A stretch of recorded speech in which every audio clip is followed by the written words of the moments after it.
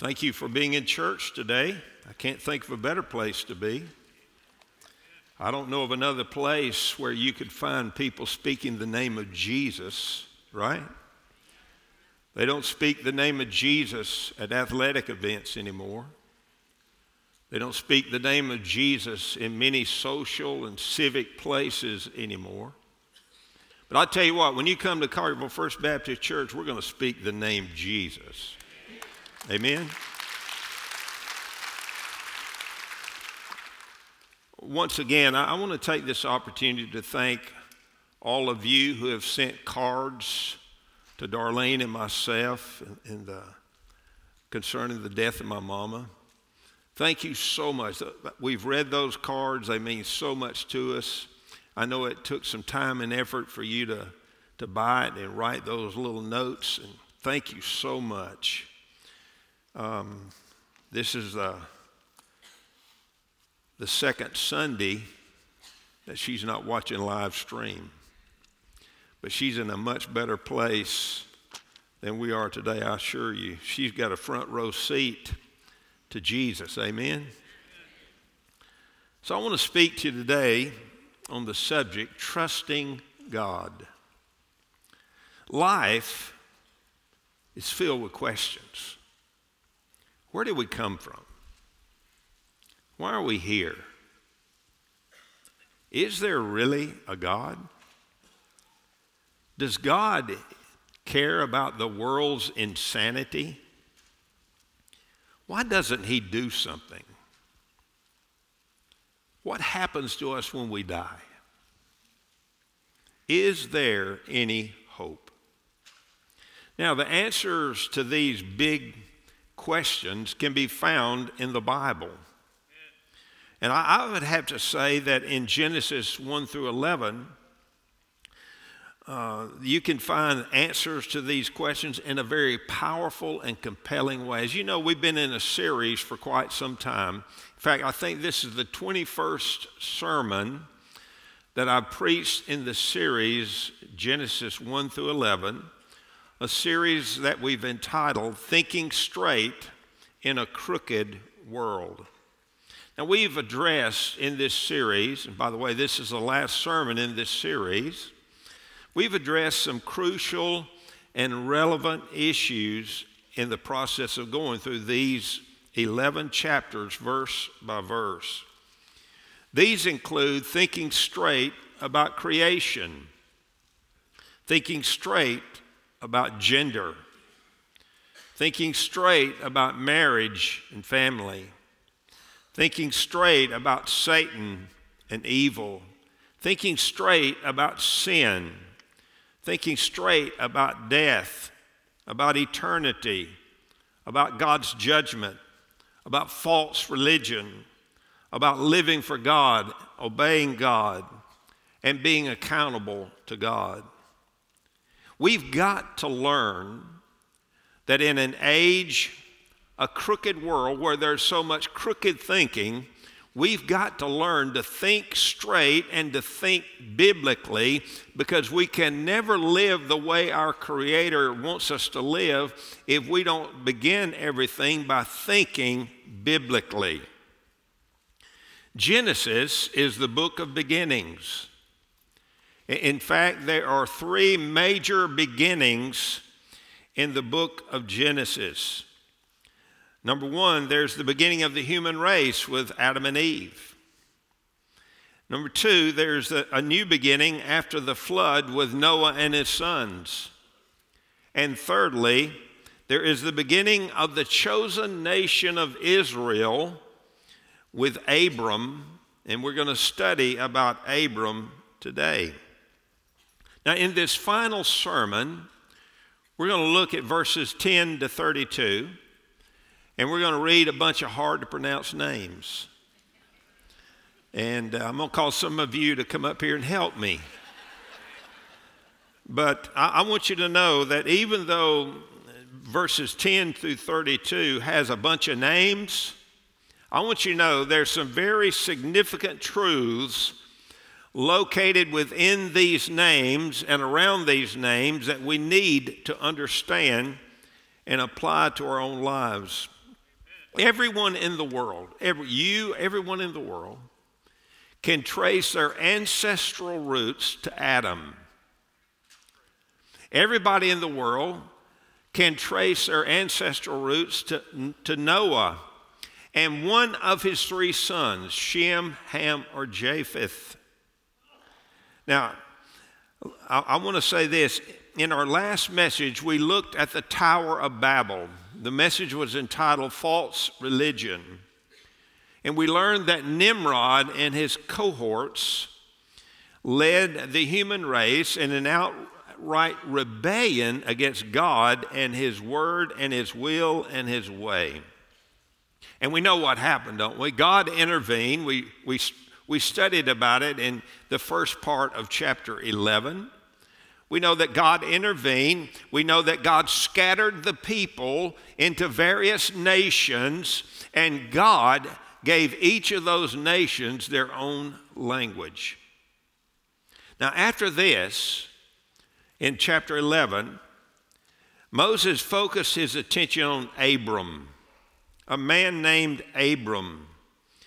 Just to let you know how important this man is to God and to God's purposes, I want you to understand that the first 11 chapters of Genesis covers about 2,000 years of history. And then when you get to Abram, you'll notice that the rest of the book of Genesis covers only about approximately 350 years. So God brought a lot of detail and a lot of information to the human race through this man, Abram. Now, before we go any further, let's briefly examine the 10 generations of Shem that leads up to Abram. Notice Genesis chapter 11, verses 10 to 25. The Bible says, "These are the records of the generations of Shem.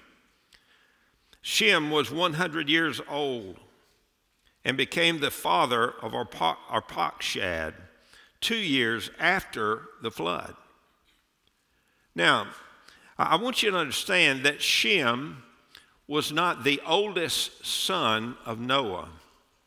Really, in Hebrew thought, in biblical thought, back in these days, everything sort of ran through the oldest son. But that's not the way God works. I want you to know that God chose Shem, who was not the oldest son, to be the one through whom God would work in the world of that day and would have significant implications for our day. In fact, the Bible says in chapter 9, go back to Genesis chapter 9, verses 26 and 27, Noah blessed Shem. Notice what he said. "Blessed be the Lord, the God of Shem, and let Canaan be his servant. May God enlarge Japheth, and let him dwell in the tents of Shem, and let Canaan be his servant." So God chose Shem for a very specific biblical kingdom reason. And so we read about his descendants here in verse 10, and we know that he became the father of Arpachshad 2 years after the flood. 2 years after the worldwide flood. And then the Bible tells us Arpachshad lived 35 years and became the father of Shelah. Arpachshad lived 403 years after he became the father of Shelah, and he had other sons and daughters. Shelah lived 30 years and became the father of Eber. Shelah lived 403 years after he became the father of Eber, and he had other sons and daughters. Eber lived 34 years and became the father of Peleg. And Eber lived 430 years after he became the father of Peleg, and he had other sons and daughters. Peleg lived 30 years and became the father of Reu. And Peleg lived 209 years after he became the father of Reu, and he had other sons and daughters. Reu lived 32 years and became the father of Serug. And Reu lived 207 years after he became the father of Serug, and he had other sons and daughters. Serug lived 30 years and became the father of Nahor. And Serug lived 200 years after he became the father of Nahor, and he had other sons and daughters. Nahor lived 29 years and became the father of Terah. And Nahor lived 119 years after he became the father of Terah, and he had other sons and daughters. Now I want you to notice something about this long list of names. You know, sometimes we come to a place like this in the Bible and we skip over it. And I'm telling you, if you'll dig a little bit, you can find some gold that you need for your own life. I noticed something as I studied this list. First, after the flood, did you notice that life expectancy dropped significantly? Think about it. Noah lived for 950 years. And then we read about these other guys. Abraham lived for 175 years. Joseph lived only 110 years. And take your Bible and look at Psalm chapter 90. Psalm chapter 90. I want to show you what Moses wrote. Psalm chapter 90, verse 10. The Bible says, this is Moses who wrote this, the same author of the book of Genesis. He said, as for the days of our life, they contain 70 years, or if due to strength, 80 years, yet their pride is but labor and sorrow, for soon it is gone and we fly away. Sounds like a Southern gospel song, doesn't it? We fly away. So notice that the age that people live dropped significantly. Now, I want to say this. As you study this, you need to understand that death is inevitable. I promise you this. If Jesus tarries in his coming, you're going to die. You are going to die. And you're not going to live for 950 years. Probably you won't live as long as Joseph did, which was 110 years. Or Moses, I think Moses lived 120 years. But you're going to die. And it is very important that we understand why death has come in the world. We studied this early in the book of Genesis in chapter 3. The reason God brought death to the human race is because the human race decided that they knew better than God how to live. And they decided to disobey God, and sin came into the world. And any time we sin against God, it does not work out good for us. And as a result of the sin of Adam and Eve, death came to the human race, and it's been with the human race ever since. So we notice that death is inevitable for all of us. For some of us, death comes sooner than we would wish. For others, death delays longer than we had hoped for. Maybe you're watching live stream today from home, and you're elderly, and maybe you're 90 years old, and your body is decaying, and you're asking yourself and you're asking your family, why won't God bring me home? I want you to know something. God is in control. God knows the moment of your birth, and he knows the moment of your death. And God makes no mistakes. My mom said over and over, Chuck, why won't God bring me home? I said, Mama, that's not up to me to decide. That's up to God. So for some of us, death comes sooner than we would wish. For others, it comes later than we wish. Now, the second thing about this list I want you to notice. The rise of idolatry in the world was tremendous. Now think about this. Noah saw God destroy the world with a flood. Noah walked with God. Noah was a man of God. And his 3 sons and their families got to live under Noah's tutorship and mentorship. And yet, as we move away from the flood, we see more and more of the human race falling into the trap of idolatry. We live today in a world that by and large has rejected the Creator. And as a result, we have replaced Him with an endless array of idols, both physical idols and mental idols that we've created in our minds, and some we've created in our hearts. And I'll tell you, when you reject God and when you replace Him with idols, then you end up reviling God. That's what we're seeing happen in our culture today. Our culture, by and large, has rejected God. Our culture, by and large, has replaced God with idols. And our culture, by and large, is reviling the name which is above every name, the name of Jesus.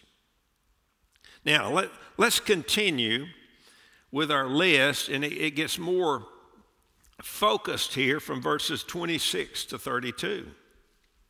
The Bible says Terah lived 70 years and became the father of Abram, Nahor, and Haran.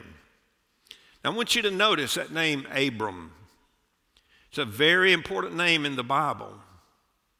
In fact, he may be the second most important person in the Bible, other than Jesus. Now, these are the records of the generations of Terah. Terah became the father of Abram, Nahor, and Haran. And Haran became the father of Lot. So Abram had 2 brothers, Nahor and Haran. He had a nephew by the name of Lot. Haran, look at verse 28. Haran died in the presence of his father in the land of his birth in Ur of the Chaldeans. Abram and Nahor took wives for themselves. The name of Abram's wife was Sarai, and the name of Nahor's wife was Milcah, the daughter of Haran. That worked back in those days, okay? Don't work today. The father of Milcah and Iscah. Sarai was barren. She had no child. Now that seemed like a little throwaway statement in this list. But I want you to know, that's not a throwaway statement. That statement is going to have a huge part to play in the life of Abram and the covenant people of God going forward. Sarah was barren, she had no child. Verse 31, Terah took Abram his son, and Lot the son of Haran, his grandson, and Sarai his daughter-in-law, his son Abram's grandson, and Sarai his daughter-in-law, his son Abram's wife, and they went out together from Ur the Chaldeans in order to enter the land of Canaan. They went as far as Haran and settled there. The days of Terah were 205 years, and Terah died in Haran. Now, there are several things I want you to notice about this story, this last list of names. First, Abram's name means exalted father, but yet he had no kids. Why would his name be exalted father if he has no kids? Because God knew he was going to have kids, a very special son. And God was going to do an amazing work in this man's life. Second, He was raised in Ur of the Chaldeans. Now, what do we know about Ur of the Chaldeans? Well, this was the capital of Mesopotamia. It's literally south of present-day Baghdad in Iraq. That's where it was. It was a major city.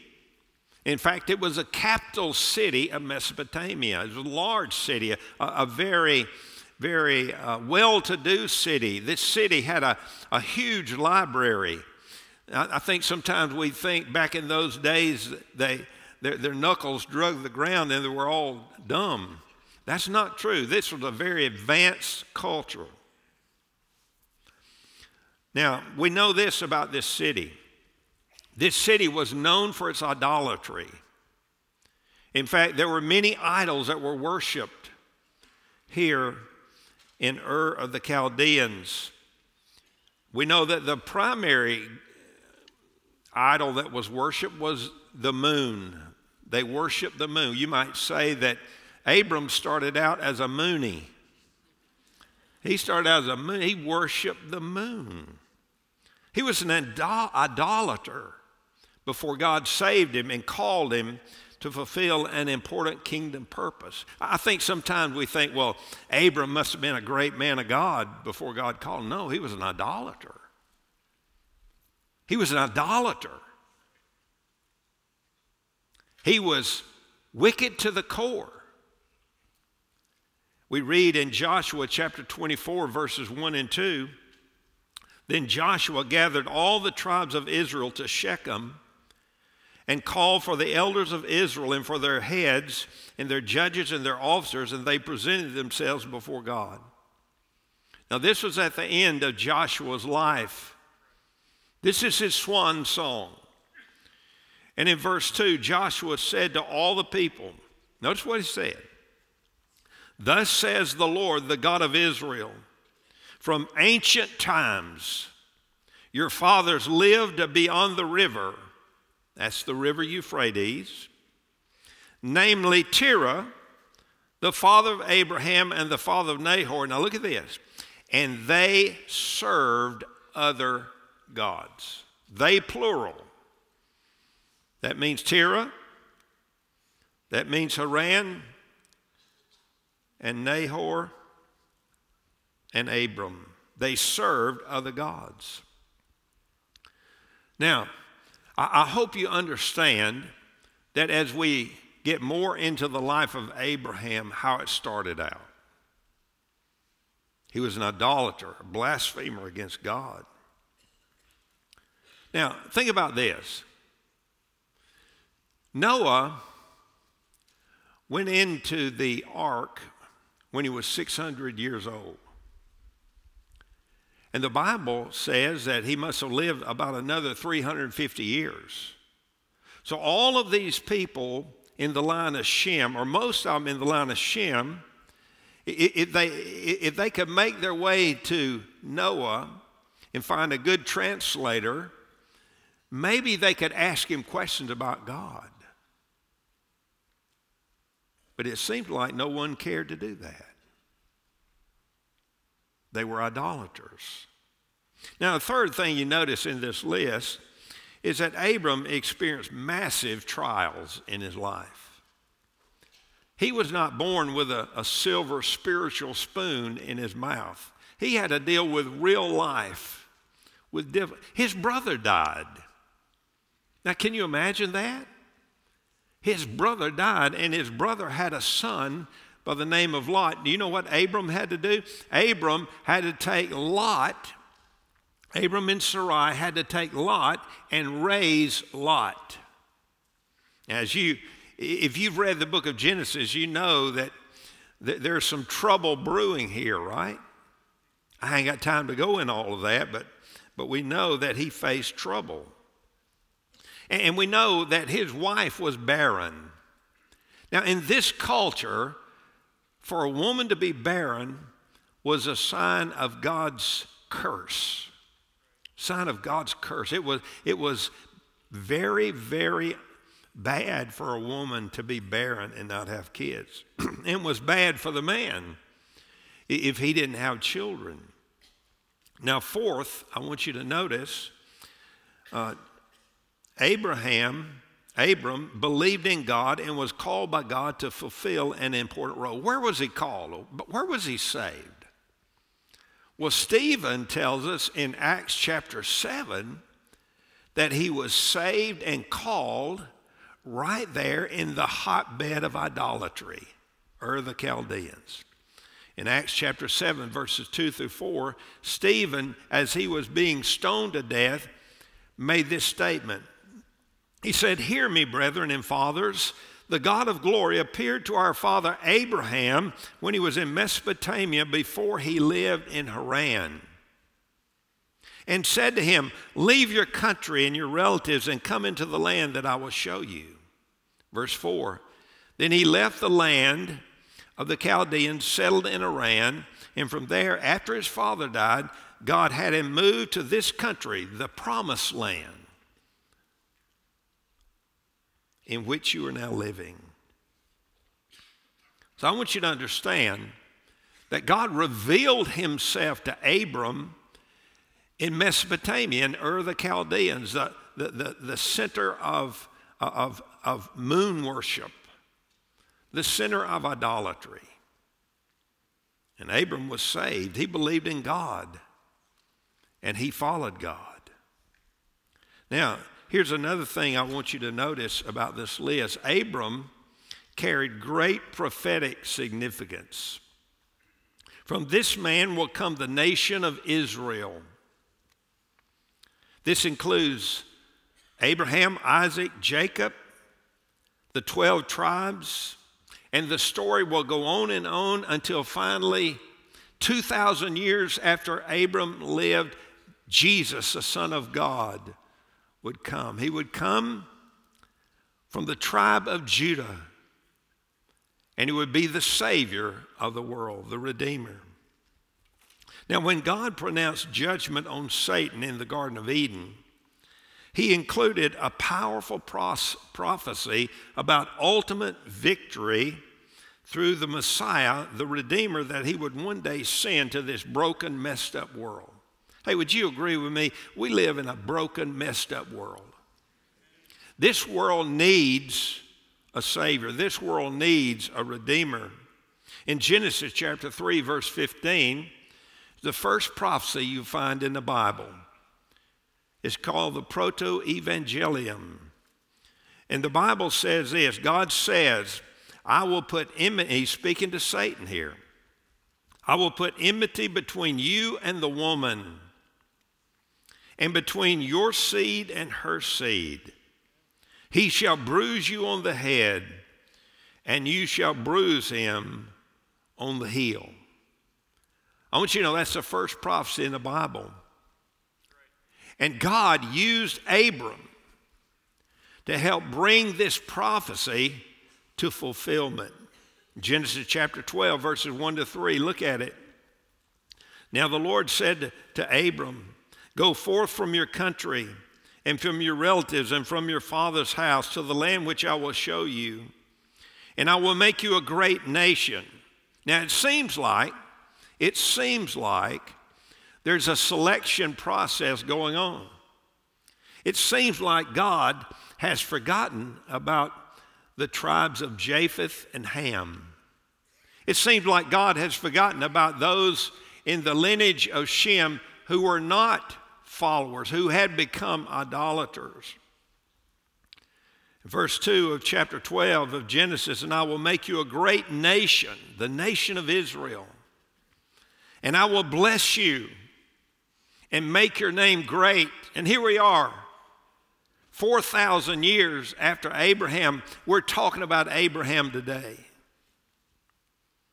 I'll make your name great, and so you shall be a blessing. Now look at verse 3, very important. And I will bless those who bless you, the nation of Israel, and the one who curses you, I will curse. Look at the last part of verse 3, very important line. And in you, all the families of the earth will be blessed. You say, how in the world are all the families of the earth blessed in Abram or Abraham? as he's later called. Well, the way that all the families on the earth are blessed through Abram or Abraham and the nation of Israel is through the Messiah, the Redeemer that would come 2,000 years ago now and die on a cross to save us from our sins, to be resurrected from the dead, to declare himself the ultimate victor over Satan, sin, and death, and to crush the head of Satan. That's how all the families on the earth are blessed. Now, we've covered a lot of ground today. So what have we learned? What can we take away from this story that will make a difference in your life this week, in the weeks to come? Here's what I consider to be the controlling truth of this whole story. One line, here it is. God is in control.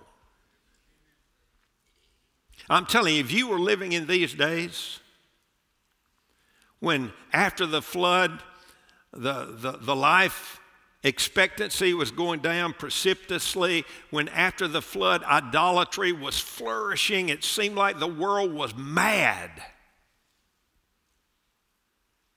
You would have wondered, is there any hope? I'm telling you, this passage we looked at today shows us that God is in total control. He's in total control of everything and everyone. Nothing happens without God knowing it's going to happen and allowing it to happen. The Bible says in the book of Psalms that God has established his throne in the heavens and his sovereignty rules over all. God is in control. Yes, we live in a broken, messed up world. No question about it. It does seem like the whole world is falling apart. You know, I scratch my head at some of the stuff I see happening in the world today. And I wonder, sometimes, I wonder, where's this leading to? I'll tell you, I've learned something. I never get so discouraged or depressed about what's happening in the world because I know who's in control. I know how the story plays out. I've read the last book in the Bible. I've read the last 2 chapters in the Bible, Revelation 21 and 22. And I'll tell you, friend, Jesus is coming again. He's coming again, and he's going to set up his kingdom on this earth. All the kingdoms of the world will become the kingdom of our Lord and Savior Jesus Christ. Every knee will bow, every tongue will confess of those who are in heaven, on earth, and under the earth, and every tongue will confess that he is Lord to the glory of God the Father. I know how it plays out.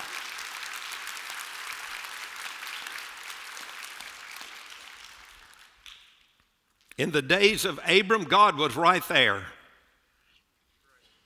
He was aware of everything that happened to every person on this massive list of names. And God was making sure that his ultimate purpose was fulfilled. What was that ultimate purpose? To bring a Redeemer for the human race. With that in mind, I want to challenge you 3 ways today. Number one, prepare for eternity. If this list says anything, you better prepare for eternity, because you're going to step into eternity. For some of us, it may be sooner than later. For some of us, it may be quicker than we ever thought. For some of us, it may be later than we thought. But I tell you, on the authority of God's word, you better prepare for eternity. You better prepare to meet God. And don't kid yourself. You can't cheat death. I don't care what you do. Look, you can take vitamins out the wazoo. You can exercise 3 times a day. You can eat only cabbage and green stuff and never eat a piece of meat in your life. And I'll tell you, friend, you're not going to cheat death. You're going to die one day. You're going to step into eternity, and you need to prepare for eternity. Are you prepared? Number 2, believe in Jesus. Now, if you want to prepare for eternity, there's only one way to do it. You got to believe in Jesus. This is what it means to prepare for eternity. You know, I thought about the thief on the cross. Here's a guy. He had never done anything like he should. He was a thief. He was a criminal. And as he's dying, he turns to the Son of God on the center cross. He said, Lord, remember me when you come into your kingdom. Hey, what did Jesus say to him? He said, today, you will be with me in paradise. Wow. That guy didn't do anything to merit this kind of salvation, right? But Jesus, the Son of the living God, drenched him in grace and mercy and saved his soul and brought him into the glory of eternity. Paul wrote this in Galatians chapter 3, verses 6 to 9. He said, even so Abraham believed God, and it was reckoned to him as righteousness. Therefore be sure that it is those who are of faith who are the sons of Abraham. The scripture foreseeing that God would justify the Gentiles, that's us, by faith, preached the gospel beforehand to Abraham, saying, all the nations will be blessed in you. We are blessed in Abraham, and we are blessed by the message of a Redeemer who would come to give us victory over Satan, sin, and death. Verse 9, so then those who are of faith are blessed with Abraham and the believer. Now remember this, don't forget it. Abraham did not do anything to merit the grace of God. He didn't do anything to merit this high place that he had in the kingdom of God. But God had grace. And God saved Abram by faith. And Abraham believed in God. And God forgave his sins, and God changed his life and gave him a purpose, a kingdom purpose that is absolutely huge.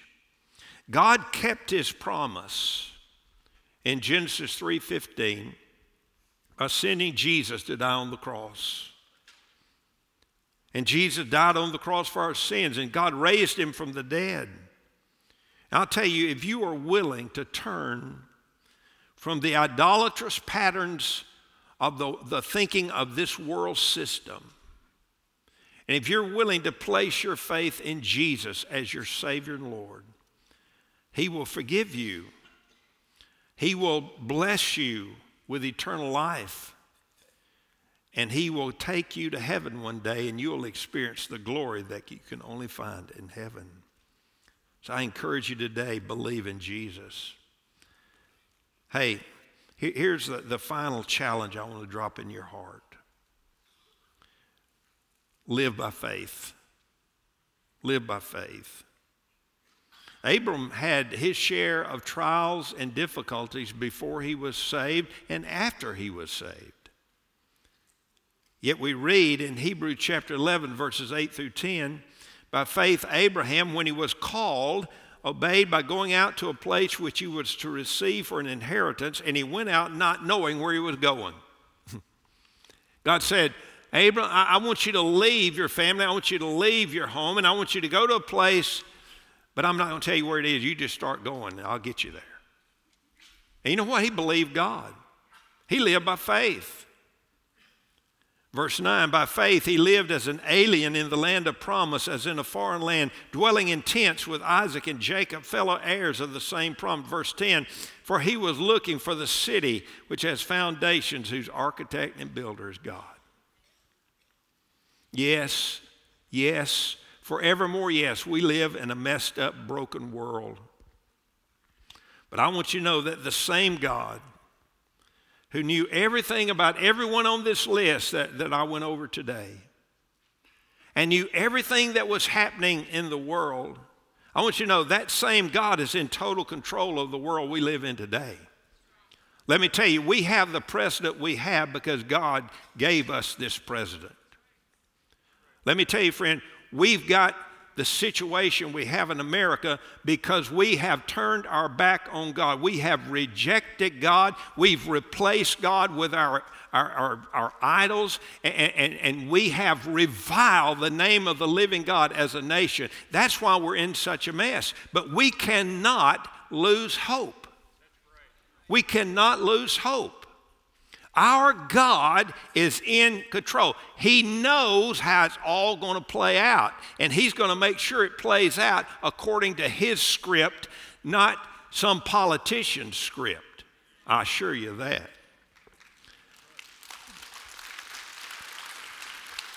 Now, we've got to learn to trust God. We've got to learn to live by faith. When you face a financial challenge, you got to live by faith when your kids are pushing the envelope. You got to live by faith when a family member is dealing with a dreadful disease. You got to live by faith when you've got a big decision to make. And you got to live by faith when you need to take the next step spiritually. It's interesting that Abram went to Iran with his dad and the rest of the family. Well, that's not where God told him to go, but he stopped there. I think that's the way a lot of believers are. We start out with God and we get so far and we sort of lose our mojo. But I want you to know, after Terah died, Abram took his wife and his nephew Lot, and they went to the promised land. That's where God intended to be all along. He left Haran when he was 75 years old. 75 years old. Now think about this with me. Where are you spiritually? Where are you spiritually? Are you prepared for eternity?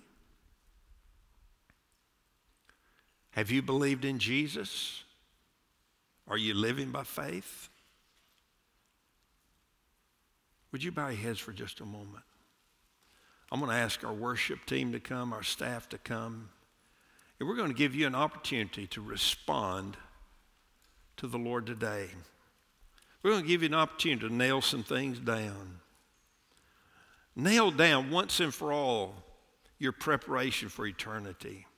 Nail down once and for all your belief in Jesus, your faith in Jesus. And nail down once and for all that you're going to live by faith and not get sidewacked by this world system and the craziness of the world. That you're going to believe in your heart that God is in control. Father, in the name of Jesus, I pray that you would move with supernatural power in our lives. I pray that you would remind us deep in our hearts that you're in control. And I pray that everyone in this room would prepare for eternity, believe in Jesus, and live by faith.